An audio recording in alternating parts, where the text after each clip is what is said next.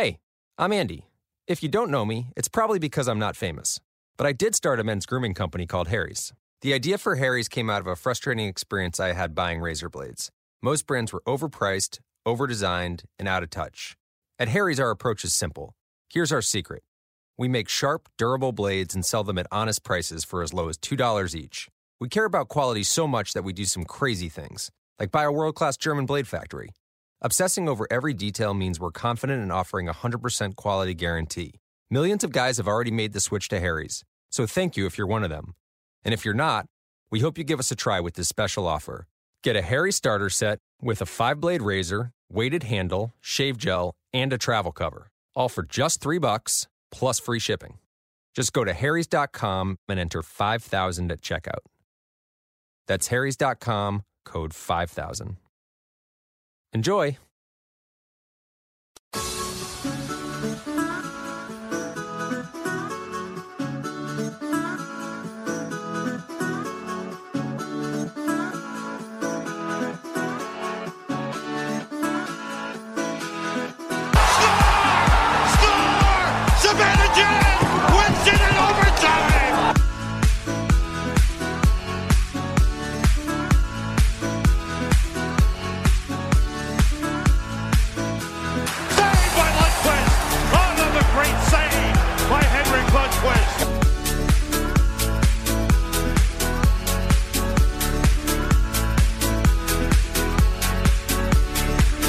Welcome to Forever Blue Shirts Radio. And that was the voice of Mr. Jean-Luc Shapiro you just heard. Welcome back to Forever Blue Shirts Radio, everyone. It has been about a month since we joined you all, and I'm pretty sure I can say a statement right now. A lot has happened in that month. Now, joining me as always, Mr. Kevin Krupe. Kevin, say hi to the folks at home. Hi, folks. And Mr. Jean-Luc Shapiro. Say hi to the folks at home, buddy. Welcome to Forever Blue Shirts Radio. No, you didn't just accidentally hit rewind. That is how he sounds. Now, as we sit down and talk here, it's good to be back with the boys discussing Rangers hockey. And right now, actually, right before we hit play to record this segment, we decided to talk about, for all the good Jeff Gorton has been doing, we're in a little bit of a pickle right now. We have a bit of a cap crunch situation. The Rangers need to be cap compliant. Of course, they can be over the cap until, I believe, training camp starts, or a little after. October 1st. October 1st. There we go. Thank you, Jail, for correcting me on that. But the Rangers need to be cap compliant by then. Of course, there's a lot of time between now and then, but I'm sure they'd like to have their summer plans finalized within the next few weeks. So, I mean, we've heard all types of things going forward here. Is Brendan Smith going to be bought out? Kevin Shattenkirk going to be bought out? If people are going to be traded? It's very up in the air right now. So we're going to go around the horn here. Kevin, what do you think is the best way out of this cap crunch situation? What is the best way for them to get under the cap right now? Well, as of today, July 30th, the Rangers have one more day. I think it's up until noon tomorrow, where they could buy somebody out, thanks to reaching a deal with our last RFA, Pavel Buchnevich, on Friday, I believe. So they had an extra 2 days to think about what they wanted to do, extra 2 days to really call over the weekend. Jeff Gorton knew exactly what he was doing, signing that deal after 5 o'clock on a Friday, and he decides, like, okay, let's do this. We have time. Let's call people. And now they have a chance to buy somebody out, which, it could be Brendan Smith. It's very unlikely that it's Kevin Shattenkirk, but his name has been thrown in the air a couple times. It seems like a last resort. Maybe even Mark Stahl and Vlad Nemestikov has been up there. But the best thing for them to do is get a trade partner. And I think at this point, it's not too much to ask to not be too greedy. He's hit home runs on all these deals for the past year and a half, ever since the letter. God, I feel like we're a broken record because we always keep talking about the letter, but it's a key part of the Rangers' history now. But, you have to realize that you're not going to get amazing deals every single time. You might have to sell a little lower just so you can get cap compliant, or you get the team that you want, and you are at the team. And personally, I'd rather them keep Strome. I'd rather them keep Shattenkirk only because that cap hit would be terrible if they, buy him out. But Smith looks like the possible buyout. Nemestikov looks like a trade candidate. And if someone really wants to take half his salary, someone could take Kevin Shattenkirk off our hands. I agree with that, and I think Shattenkirk, you can't have that giant amount of dead cap from the buyout from him. It just can't happen. I think the best route forward, like you said, is definitely finding that trade partner for Vlad Nemestikov. Now, I don't know why this is taking so long. Maybe people aren't biting. Maybe it's a fact that no one wants to take on all of that $4 million. Well, he's also a UFA at the end of the year, which is a big issue. And I feel like part of it is also that the team wants to keep Chris Kreider for this year. And I feel like they also believe that his trade value, if he does have a good year this season, which, why not? He's still young. He's still in his prime. He could be a better candidate like Rick Nash was and like Kevin Hayes was, and you get a first-round pick back for him, which I still think they could get. He has a whole year of team control. Why not? Why not start him out fresh and, with a new team? Yeah, and I think Kreider, it would be more beneficial to him and to the team to have, if they were going to go that route, have him trade during the summer. Don't let it drag on to the trade deadline. I mean, you don't want to have this scenario, a third trade deadline in a row. You want the guys who are here now to be here and to start. And it hurts the young team too. It hurts chemistry, and it's just not good for the team as a whole. No, and I mean, personally, I'd like to go into the year with the top six of Kravtsov, Kakko, Zibanejad, Hedl, Panarin, and Buchnevich. I mean, that's ultimately what I would really like. And Chris Kreider is not a bottom six player, and I think his time would be best served elsewhere. But, that's why we have these debates. Now, JL, what do you think is the best path forward here? We're talking about the Namestnikov trade or buyout or a Smith buyout, but do you think there's another way they can get cap compliant that maybe people haven't thought of?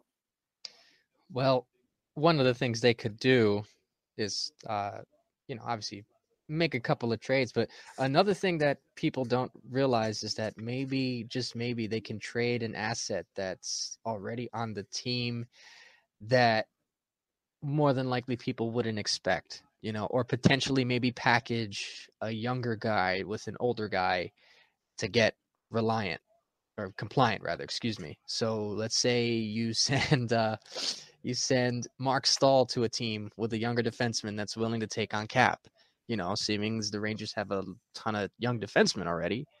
Say you throw Mark Stahl and a Tony DeAngelo or another young defenseman onto another team to take on, so that the Rangers can become cap compliant. I doubt that's going to happen because it seems like the Rangers are the ones who are not in the driver's seat, but I think that can be an option along with just buying someone out. It more than likely seems like someone's going to get bought out, if anything. And if not, then a trade has to happen. So, I mean, if we look at it this way, as Kevin said, we have about a day to go until the buyout window closes. But the fact that they haven't bought someone out yet tells you that Jeff Gorton is probably really working the phones here. Now, I like that idea of trading Stahl with possibly a younger defenseman. I don't know if it would actually work, but what are teams that you could see that working with, JL, since it was your idea of you trading Stahl and someone younger possibly? Well, you have to take a look at teams like the Ottawa Senators, who they just made a trade today for Ryan Callahan to become cap compliant for the most part, because Callahan's career is pretty much over with, which is a shame. So you look at a team like the Ottawa Senators that have a lot of cap space that they can use a guy like a Mark Stahl for their younger guys. I mean, they have a lot of young defensemen on that team, and a guy like Stahl and another young defenseman from the Rangers can go over there and pretty much help them out. That's how I see it. That's the only team I could think of at the moment. I'm not entirely sure of other teams with a lot of cap space. There probably are, but it's not coming to me. I'm trying to look for one right now, but the most logical trade partner, at least in this aspect, is the Ottawa Senators, So I think if they wanted to take on a contract, Mark Stahl would be perfect for them because it provides them some stability, because I think a lot of their existing contracts run out in about a year or two. So, got a couple of young guys on the team who will be with them for the time being, and you get a guy who's going to be on their roster for another couple of years, and he could pretty much be the mentor and get all the minutes he could, because let's face it, Ottawa's not going to be good in the next couple of years, and you hate to just take someone and bury him, but if you're the Rangers, you have to find out what's best for you. True. And I mean, I think that's a great idea. I think Ottawa will be a team to look at for something like that. Are there teams struggling to get to the cap floor? I mean, I don't know if any team wants to take someone on like Mark Stahl, though, at the same time. But personally, it's going to be tough, but I really think the Brendan Smith buyout is probably the way to go here, at least one of the first steps. But Kevin, yes, you had something to say. Go right ahead, buddy. Well, you can also, as kind of building on what JL said, maybe not add a defenseman, but maybe somewhat kind of subtract value from a different deal. So you're trying to get, I don't want to say you're trying to get rid of Chris Kreider, but if you're trying to, trade Chris Kreider away because you don't want to re-sign him next year, you could add someone like, Mark Stahl or Kevin Shattenkirk or somebody with a cap hit. That's a defenseman that, you're right, you might need to hit the cap floor. And, you might have a place like Colorado, or you might have some other place where, you could see Kreider going and contending. But, that's another thing. Like, Jeff Gordon is a very, very clever GM. He's shown time and time again he's very smart.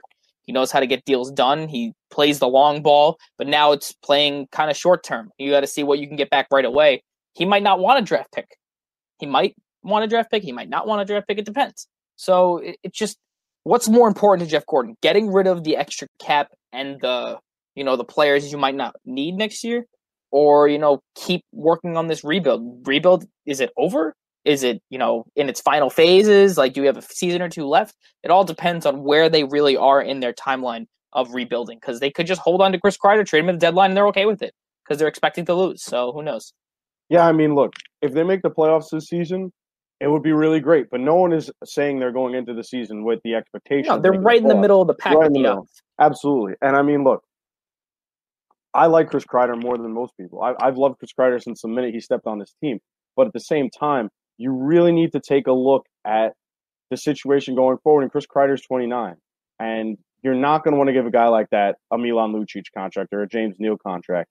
So, I mean, I think this Kreider situation, as much as I'd like him to stay on this team, it's not financially possible. And it needs to be done, like I said, soon. You don't want to repeat of the last few deadlines where guys are constantly wondering if they're staying or going. And, I think if Gordon does trade him, you need to get picks or prospects back. Just have more in the pipeline. You already have a solid set of guys who are going to compete for spots this year. Don't get some more established older NHLers for him. Get some younger guys back. I'm not saying get guys for Hartford, but get guys that, see if you can get a prime prospect from someone. See if you can get that first round pick. See if you can get a combination of picks. I mean, it's all about the return for Kreider should be about futures for me. They're not trying to compete this year. Maybe the season after you can start worrying about, all right, let's playoff focus now, contention soon after. But for me, Kreider is not about the established player. It's about for futures, getting them back, and then you've essentially kind of traded your last big piece you can trade from the holdovers. Stahl is not going to go anywhere. I mean, barring a miracle or packaging him like JL said, I don't think the Kevin Shattenkirk buyout's going to come to fruition. The trade seems very unlikely right now. It's one of the Stahl and Shattenkirk are these kinds of deals where you just have to wait them out. And it's kind of going to suck for them a little bit these next few seasons because you have this injection of talent with Trouba, Fox, Keandre Miller soon after, Nils Lundkvist after that, Libor Hayek, Igor Rykov, all these young defensemen that are going to want to step in and have big roles on this team. And I don't think that their roles are going to be diminished because if they're better, they're going to be playing.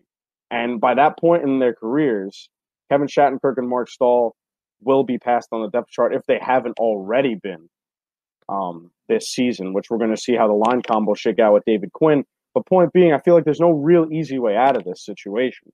I mean, it's going to be a tough decision regardless to get under the cap floor. And it's interesting. Before the summer started, people were saying one of the Rangers' greatest strengths was their cap space.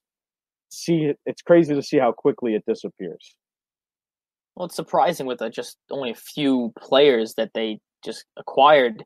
And, they knew who their top priorities were. If they didn't get Panarin, how different would this offseason really be? I mean, you already have Trouba before this even happened, but who do you think the Rangers sign? Do they just end up re-signing Chris Kreider to a 3 to 5 year deal?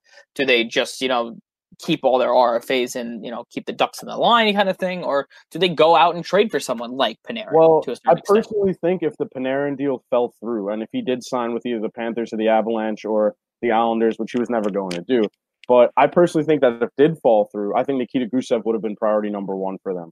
They have the picks. They would have the picks to do it. It's low risk, high reward at that point because, exactly. Like you said, you have all this cap space. Now people, you see people on Twitter arguing, it's like, oh, was it really a low risk? I'm like, it's $4.5 million to a team that's up against the cap. Yeah, it's a huge risk. But a team like the Rangers where, you could buy cap, like you can't, buy any more cap space.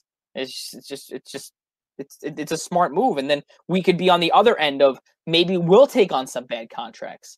Maybe we'll do, we'll take a bad contract here or there. Maybe we see David Clarkson's contract come over here. Maybe we see Ryan Callahan come back just to get some sort of commodity. Might not get Mitch Marner if you go the way Toronto did. You might not get Braden Point, but you'll get something. You get draft picks. You get prospects. But the signing of Panarin kind of negated any chance of a season. Of course. But they accelerated their rebuild once again. Make no mistake, I'm thrilled that they did get Panarin, and I'm thrilled that he's going to be in this lineup going forward. But getting him alters the plan moving forward here. Now, JL, we've been seeing all these takes on Twitter about the New Jersey Devils and what they did with Nikita Gusev and how they've been retooling. They got PK Subban. They drafted Jack Hughes, and we're seeing these takes on Twitter about people saying how their rebuild is suddenly looking a little brighter. I don't buy it. Tell the people at home why the Rangers still are on track to have the better future. Okay, so first of all, you throw the whole Devils thing at me because I'm in New Jersey, right? Is that what Absolutely. that is? Absolutely. You deal with these people on a regular basis. No. Unfortunately, that is the case. No, just kidding. But when it seems like the Devils are trying to, go tit for tat with whatever the Rangers are doing, and while some of the guys they got were good, they still have a lot of holes that they have to fix. Goaltending. They need more depth on their scoring because outside of Gusev, who is unproven, who is a beast, but he's unproven, Simmons, who is older, Subban, who is older and has had a bigger injury history, and depending on the health of Hall and how he sure performs on a bare bones roster, things may look halfway decent for them, but compared to the Rangers, I mean, I don't want to sound like I'm on a high horse here, but you look at the levels of talent between the two teams, and it seems like the Rangers have a higher ceiling when it comes to the youth that they have. So let's look at Panarin, and I guess what the comparison for Panarin is Gusev. Okay, Panarin, easy, better player at the moment. Okay, Simmons and I'm trying to think who's you. Oh, let's do Kakko and Hughes. While Jack Hughes is technically still the better player, Kakko fits the Rangers more, and it seems like the infusion of the other talent that the Rangers currently have is better for him because Jack Hughes is going to be the guy that's going to have to carry, no doubt about it.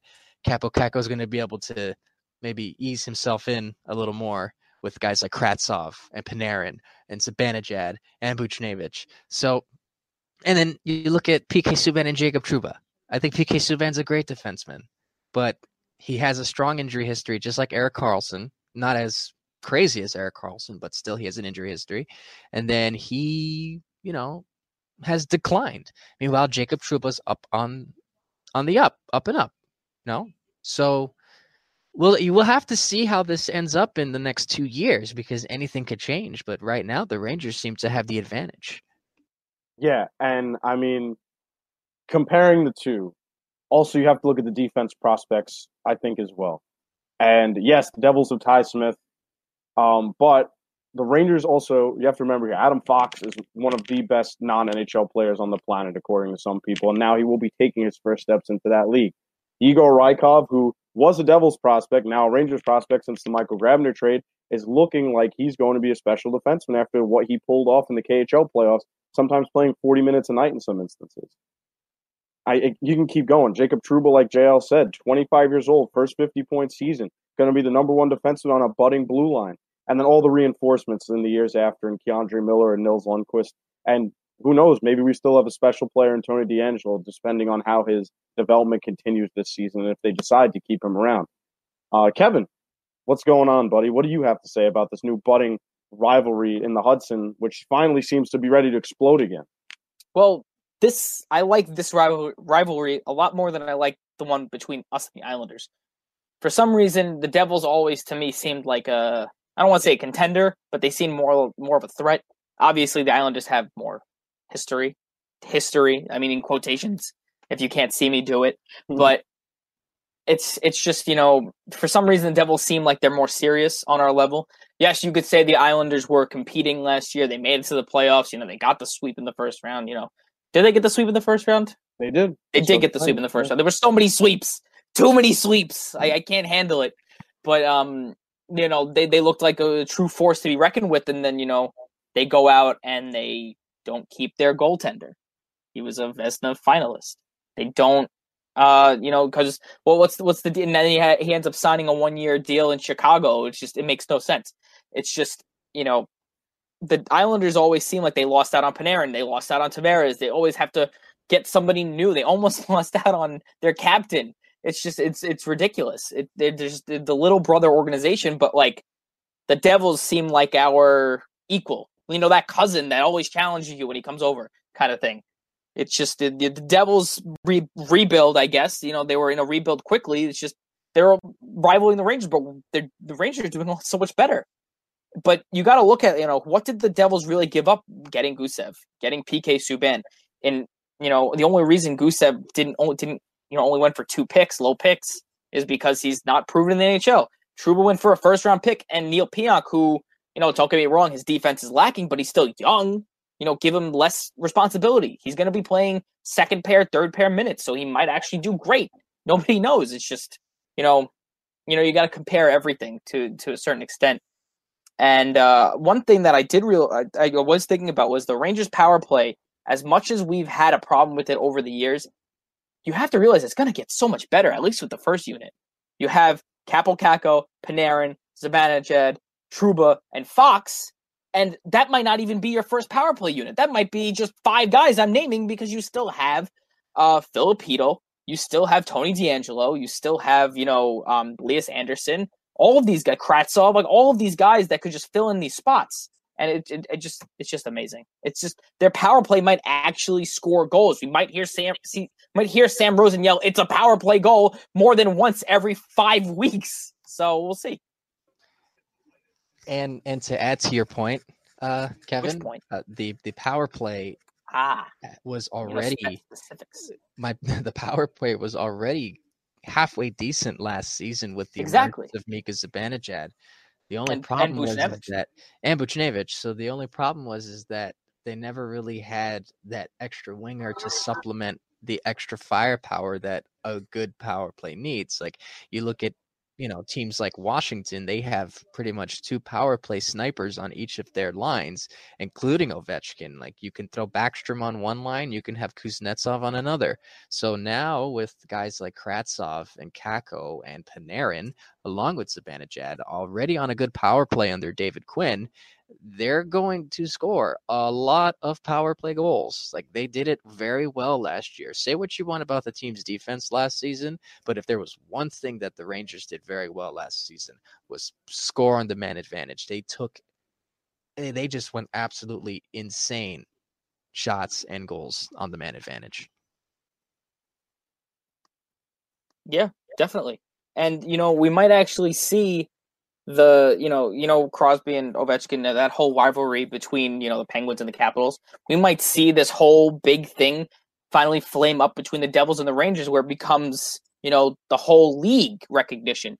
These games are getting played on national TV. You could see it as a Sunday night, Sunday afternoon, Sunday night game on NBC, and not just NBC Sports Network. And it won't just be an MSG exclusive kind of thing.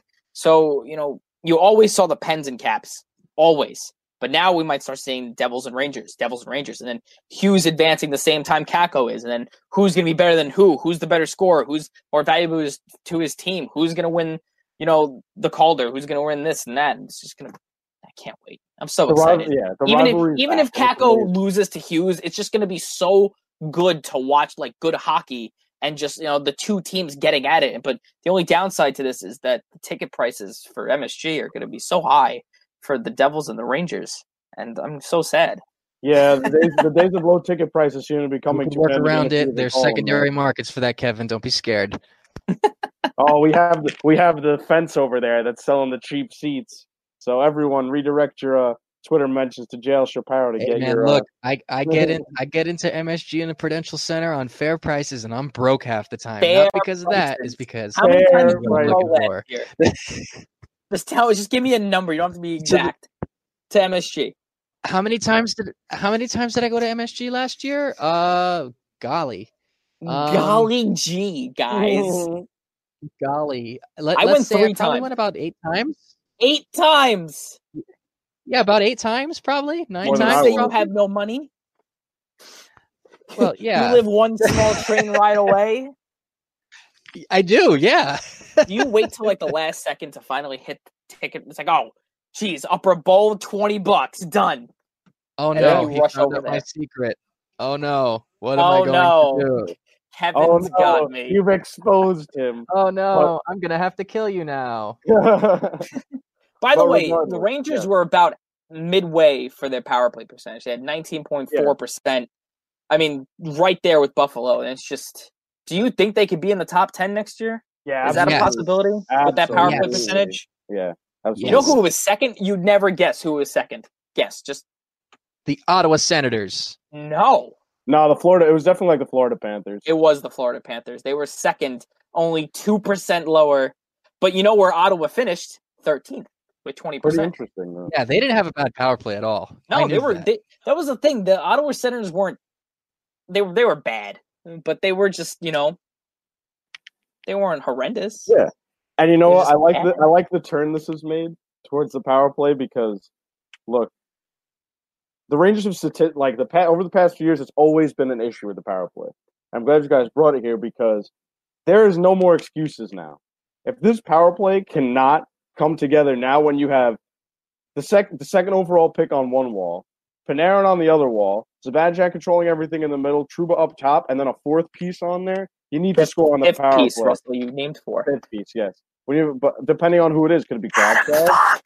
Could it be Fox? Maybe, depending if they want to really load up that first unit. But back to the original discussion, the rivalry's back, and it's back in a big, big way. And, it's going to be, after a few years of the Rangers and Devils not really being the cream of the crop, to have them kind of back among the conversation of being playoff hopefuls and then hitting contender status around the same points again, even with the wild card of Taylor Hall hanging over the Devils' heads this year, depending on what he decides to do, although that's a story for another time. But And it's more like, Devils talk. yeah, which we're wanna not talk going to about get the into, and Devils. we don't really want to talk about the Devils. But point being here, the New York Rangers, back to our original topic so we can tie everything together. Cap crunch, the reason for it is because of the influx of talent Jeff Gorton has gotten. That influx of talent has led us here to the revitalized Battle of the Hudson. And no matter what happens, we know they will find a way to get compliant before the first. Some tough moves will probably have to be made, but we've been having to deal with those tough moves for the past 2 seasons now, basically. And if anything that Jeff Gorton and his staff have shown to us and all the fans is that we should trust in them because they are making some really, really solid moves. And something else I wanted to talk about with you both is Gordy Clark and Nick Bobrov. Gordy Clark is one of the Rangers' head scouts. Nick Bobrov is the head of the Rangers' European scouting department. Since Gordy Clark has been a Ranger scout, he's kind of been lauded a little bit in the sense that, some fans really haven't liked a lot of what he's done, and it's understandable. Since he's been in the scouting department, he's made some gaps. Nick Bobrov was brought in around the same time Gorton became the GM. And kind of since the start of the Gorton regime, Bobrov and Clark have done a really, really good job here. Finding value in players, hitting on the first-round picks. It seems the years of the McElrath and the Del Zotto and things are starting to go by the wayside, and the scouts are really starting to take a look at who is high-end in this pool. And a beautiful example of that is the 2018 draft when the Rangers had 3 picks. Kravtsov was looked at as a little bit of a reach. Miller was universally looked at as a really good pick due to the home run swing for the upside. And Lundqvist was a little bit of an unknown to some people. But just a year later, a little more than that, Kravtsov has been named by some as even the top prospect not on an NHL squad. Keandre Miller is one of the fastest rising defensemen in college hockey. And Nils Lundqvist, despite a recent injury, is going to play on a top pair on an SHL squad this year. I mean, that is an amazing, amazing talent evaluation when you get 3 of those guys in one draft. And you fast forward to this year, the 19 draft, obviously Capo Caco was going to be number 2, but Matthew Robertson was picked in the 2nd round, and he was determined that he could have been a first-round talent. Zach Jones, people are saying he can skate backwards faster than some people can even skate forwards. And for a defenseman, that is really something. Someone who was a part of one of the best defenseman pairs last year for the USHL's Tri-City Storm. Levi Aaltonen, another great young skater who was picked later in the draft. I mean, look, the Rangers have done their homework. Carl Henriksson, who was centering Lucas Raymond and Alexander Holtz in Sweden last year. I mean, it seems the years of kind of these throwaway prospects who, yeah, they might make the team someday, who knows, has been transitioned to. And of course, it helps that we're getting more picks and it helps that they have higher picks. Yes, that factors into it, of course. But also, I think the scouting staff deserves a little more credit now because some fans really ripped into them in the past. Kevin, what do you think? Well, one of our writers, Steve, you might all know him as Statboy Steven. He always rips us because we don't know specific Euro prospects, like he does in KHL prospects, because he lives in Europe, he's traveling to the games. That's one of the things he says is like some people like to go on a vacation. I like to go to hockey games, and I like to watch the hockey games and watch the rising stars. And he really has the inside scoop on all of these guys. If you're not following, you should follow him at Statboy Steven.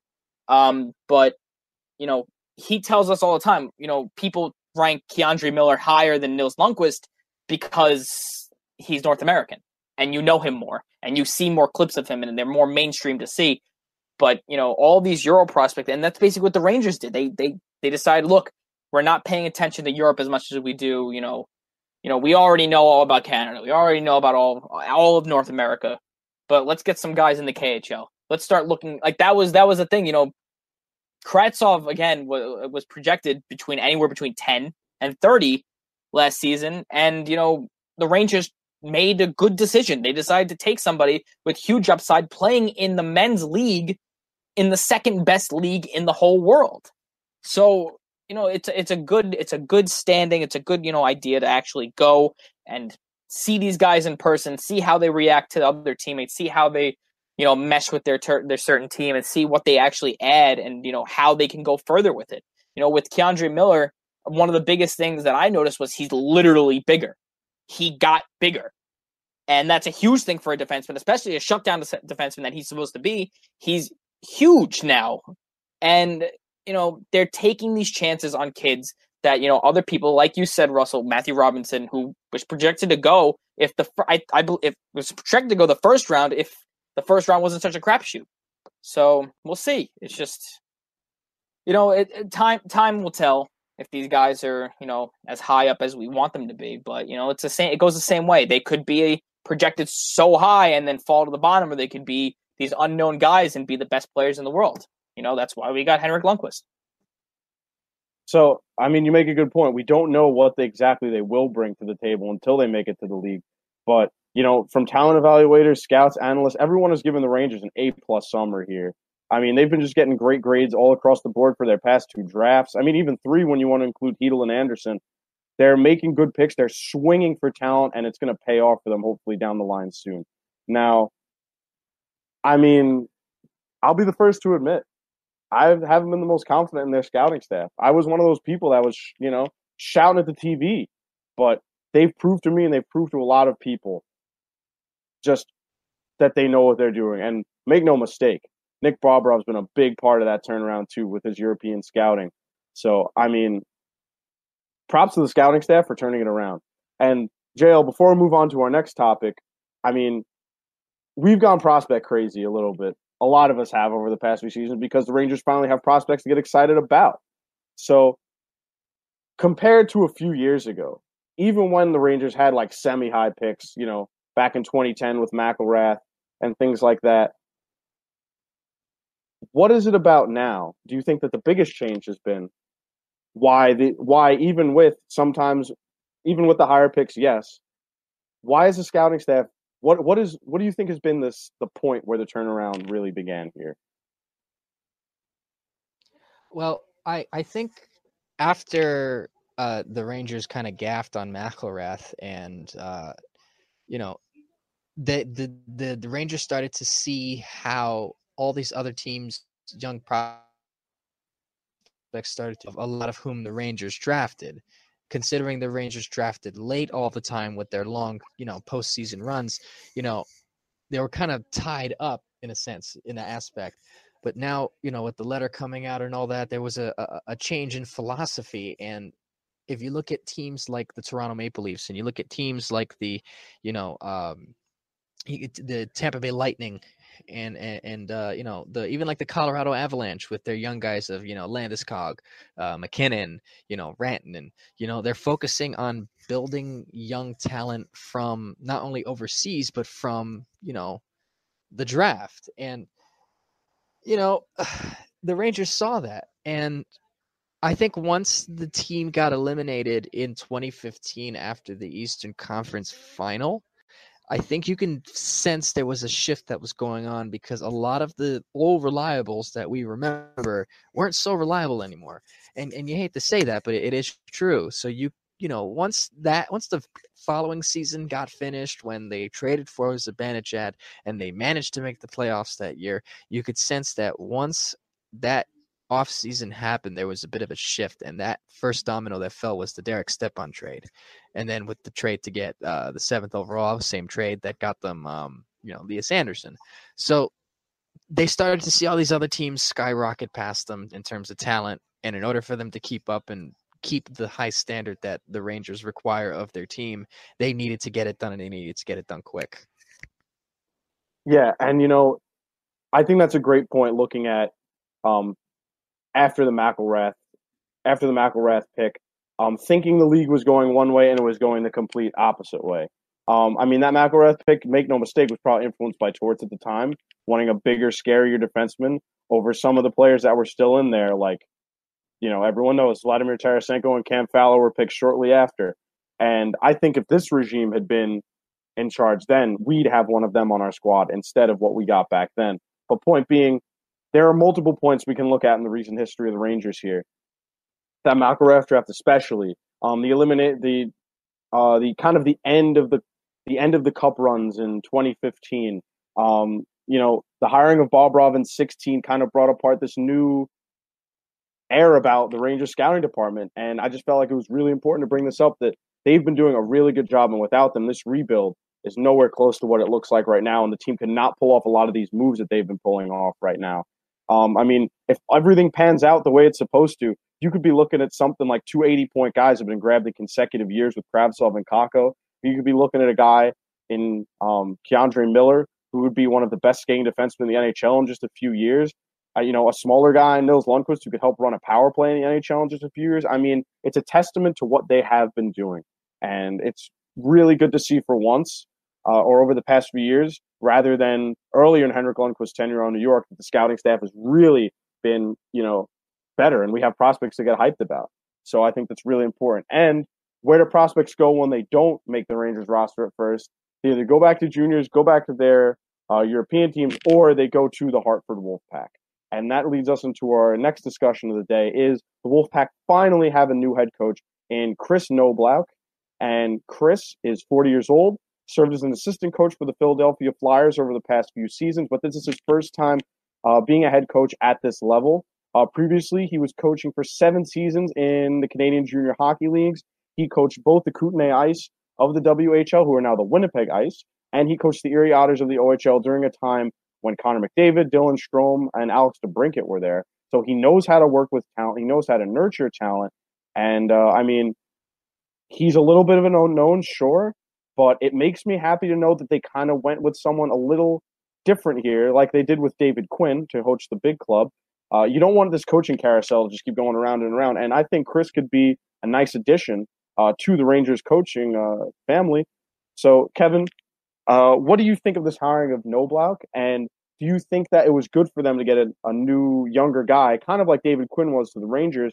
Or do you think they should have gone with a little more experience for their AHL club? I'll bring it back to what you just talked about with the draft, where, older regimes predicted how certain things were gonna trend, and it was end up being the opposite. So, when we had AV, when we had Torts, these guys, focus on the defense, focus on, like, these are the veterans, these are the guys who know how to play the game, the kids will learn. Kids don't learn, they're out. That's why coaches play favorites, all coaches play favorites. I'm not going to say that David Quinn isn't going to play favorites. I'm not going to say, I can't pronounce his last name, but I'm saying it sounds like Knoblauch. Knoblauch. It's Knoblauch. Yeah. I'll just call him Chris. Yeah. Let's just say Chris with a K. Knoblauch. Knobloch. Yes, There we go. for Okay. you youngins here who didn't You see youngins. Chuck Knobloch, who played for the Yankees, that's how you pronounce it. It's spelled the same way. How about Chris you're Knobloch. 1 year older than us, and you take it easy. Well, just like when he first got hired, we do a quick due diligence, see what he's doing, and he's just had, in the WHL and the OHL, he's had winning seasons. He's had an impressive winning percentage of .768 over 4 seasons with the Erie of the OHL, and a .684 through 7 seasons in the WHL, and it's just he needs to. He's been consistent, exactly like with David Quinn. Been consistent over the years, had a specific play style, and not changing things the way until when there's adversity hitting him, and he's successful. That might not play out for other people as well as it played out for him. But this is a good stepping stone for him. It's not an NHL job; it's an AHL job. He's going to have new guys coming in every year, just like you do in the younger leagues, and he's going to be able to deal with those guys. He's going to be able to deal with the veterans because in these younger leagues you do have older guys coming in, not older guys, but older guys. And hey, any new changes, change, and we have to see the repercussions of it. There might be some time for him to meld with the younger players, deal with, I don't want to say it's a different type of fan base, but it's certainly not what he's accustomed to. He's been an assistant coach for the Flyers, so he has some experience that way, but now he's the head honcho. He's the guy who makes the decisions, and he's the guy who basically gets David Quinn's leftovers if he doesn't want specific guys. So we'll see how that plays out. And it'll be very interesting to see what goes on with the goalie situation down in Hartford, especially who's going to be there, most likely Igor Sezyorskin. And let's see how he gets him accustomed to, AHL ice. Because even goalies are going to have problems, shrinking the ice down. He's going to have different reads. He's going to have to realize that there's going to be a lot more screens. And he's going to have to adjust to that. And he's going to have to lead this team. What do you have to say on Mr. Knobloch, and what do you think he's going to bring to this club? So I did some research, and I looked up some quote unquote coaching scouting reports, if that's what you want to call it. In the 2 minutes that me and Russell were talking. Correct. Incorrect. I use the internet. Anyways, so I found I pulled it up here on my phone because I'm smart. I pulled up the review of Chris Knobloch by Craig Button not too long ago. He said he wrote this 2 seasons ago, and it seems like what they're looking for is essentially the same thing. Russ alluded to this. They're looking for the same thing that David Quinn is going to offer the main roster for the New York Rangers. Knobloch is a developmental coach. He is there to get the best out of his players, and they seem to play with that kind of heart, and that's what his junior teams did, and that's what his all his winning teams did. They just played with heart, and it seems like the kids listen to him. And that's the most important thing, especially when you're talking about Hartford, is that you need a coach that the players will listen to. And it seems like with the coaches of Ken Jernander and Keith McCambridge, was that after a while, I mean, it was a little longer for McCambridge because he was there forever. But even with Keith McCambridge, in 2 years, and they already tuned him out. Ken Jernander, after a ton of seasons, they tuned him out. So what you're looking for is someone who can keep that message going with different players as the years go along and match the same play style and intensity that the NHL team did. There's a reason why Ken Jernander wasn't fired when Torts was here, is because they were pretty much the same exact coach.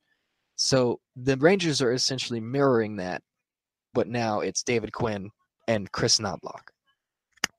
And the most important thing I feel like is bringing it back to when JD was first introduced as Rangers president a few months ago. He said, we want the prospects to feel like they're Rangers from the moment they're drafted. And that's huge. That's why they've been amping up guys in different markets. That's why Tanner Glass and Jed Ortmeyer have some prominent roles in the organization now.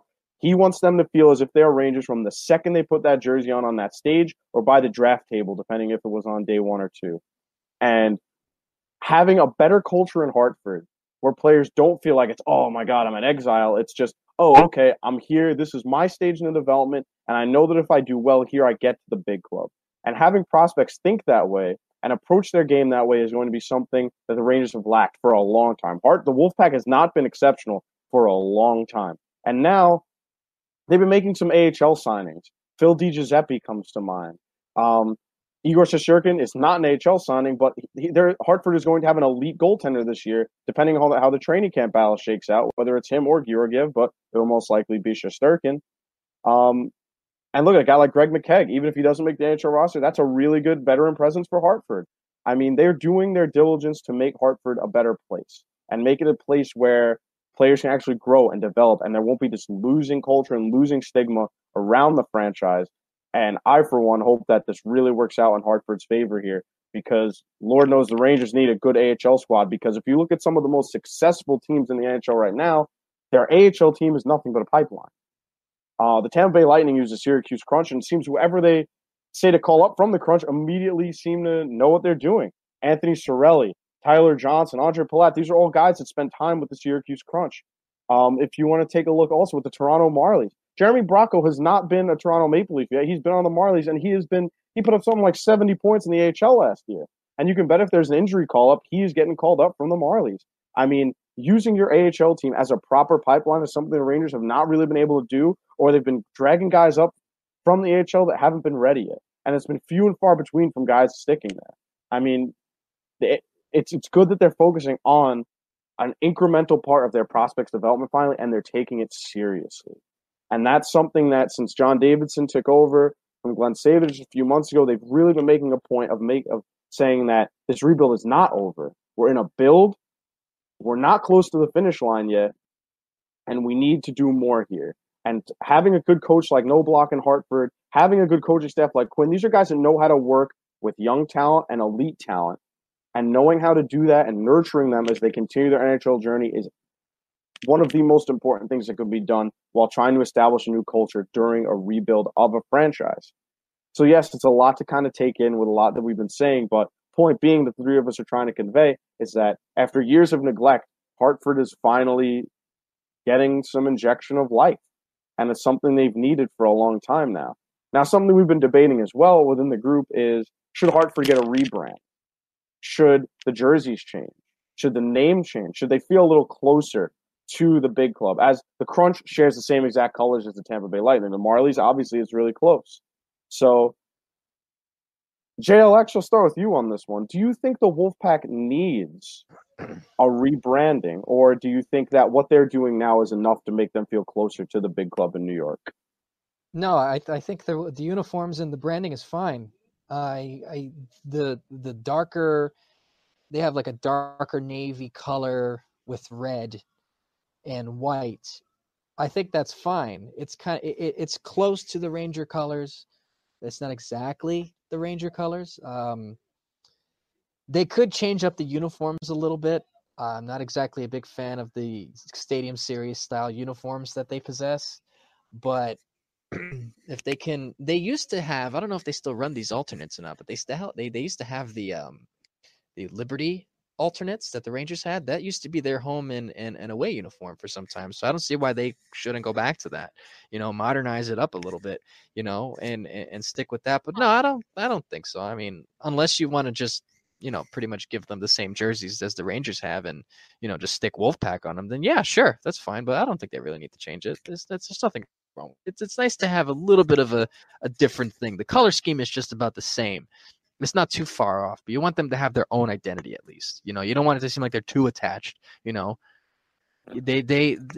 a nice looking color scheme. They have a pretty decent logo. The only exception I will make for that is if they decide to go back to the whole Connecticut whale thing, but I don't think that's going to happen. So other than that, I think what they have is fine. And Kevin, what do you think? Do you agree with JL, or do you think, like some other people that write for us, do you think that Hartford needs a rebrand? Like JL said, it's close enough where it's not that big of a deal. When they became the Connecticut Whale, it was a little weird because it's just, oh, you're gonna be an old NHL team. Good for you, I guess. But no, it's fine. It's just the biggest thing is not even just about what jersey they wear, because these guys have worn dozens of jerseys over their whole life. It's not going to change. They probably wore every single color in the rainbow before. And it's just going to matter, am I playing well? Am I contributing to this team? And am I going to be, called up? It's just they want to be the next big thing in their mind. That's their mindset. That's why the Rangers picked them. That's why they're in some form of higher hockey league. If they didn't have that kind of drive, they wouldn't be there. But like you said, Russ, having two coaches that run the same type of system is going to definitely, help them shift over to the big club. Because if you have two guys preaching two different things and you're Elias Anderson and you keep getting called up and down, you're not going to get consistent play. You're not going to score goals. You're going to be tied between do I have to back check at this certain point? Am I going to join the rush now or am I going to dump it? It's a whole thing. It's not like they play different minutes. The rules really aren't that much different. The AHL might have a little bit newer ones than the NHL. They're usually the guinea pigs when it comes to that, but that's it. It's just they're literally the next stop.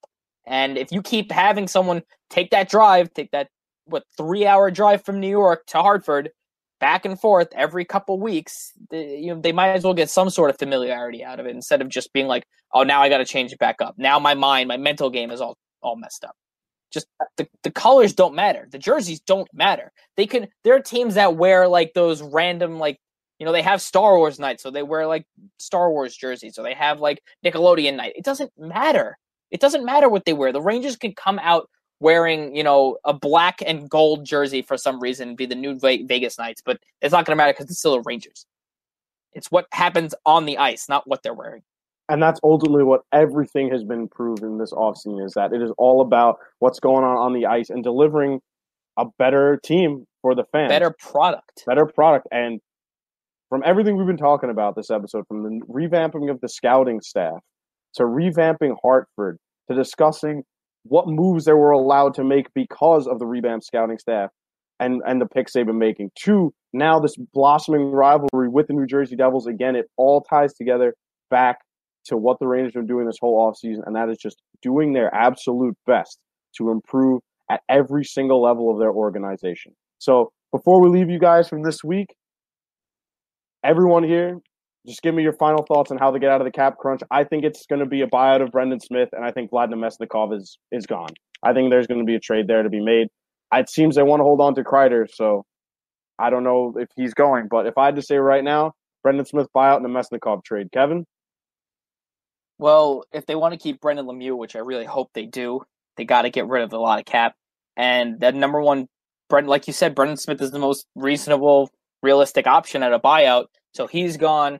I wholly, truly believe in my heart that Chris Kreider is not a Ranger in October, whenever. But, we'll see. I expect Kreider to be gone. Namestnikov, maybe, depending on what they get back for Kreider, and Brendan Smith buyout. And JL, how do they get out of this situation? I kind of have to agree with Kevin in a sense. Smith gets bought out. Kreider's probably going to get traded because he's the one that's the hot commodity for New York, and I think Namestnikov gets bought out too. How is that in a sense? It's the same exact thing. Well, you said Namestnikov get traded. I said bought out. They're not going to waste two buyouts on that. That's ridiculous. Well, either way, those three play. Thanks, Kevin, for throwing it back in my face. No, you're welcome. It's just if they're going to buy out Brendan Smith, there's no reason to buy out Vlad Namestnikov. Well, that's the thing. It all depends if they have the trade partner. But either way, I think those three guys will probably be gone, and they'll be able to keep Lemieux and D'Angelo. So that's that. Guys, thank you so much for joining us this week. We will be back. Well, we'll see what major moves the Rangers make this week. But we'll be back sooner rather than later. And once the season starts again, we'll be back to our normal bi-weekly show. We'll see you at least one more time before the summer ends. And then, of course, we will be ramped up again once training camp in Traverse City start late August, early September. Yeah, so keep guys, checking Forever Blue Shirts for content. Daily. Absolutely. Content. And I should contribute to. I almost forgot. Excuse me. I want to make sure I remember our new writer's last name before I make this announcement on him. We just got a new writer to the Forever Blue Shirts team, Mr. John Weinberg. Everyone follow him at JIN_Winberg on Twitter. We're proud to have John as a member of the team, and we look forward to his content as the site continues. He's got something coming out tomorrow. Yes, he does. Look forward to it. So look for John's first piece for Forever Blue Shirts tomorrow. And guys, it's been a pleasure. And as always, let's go Rangers.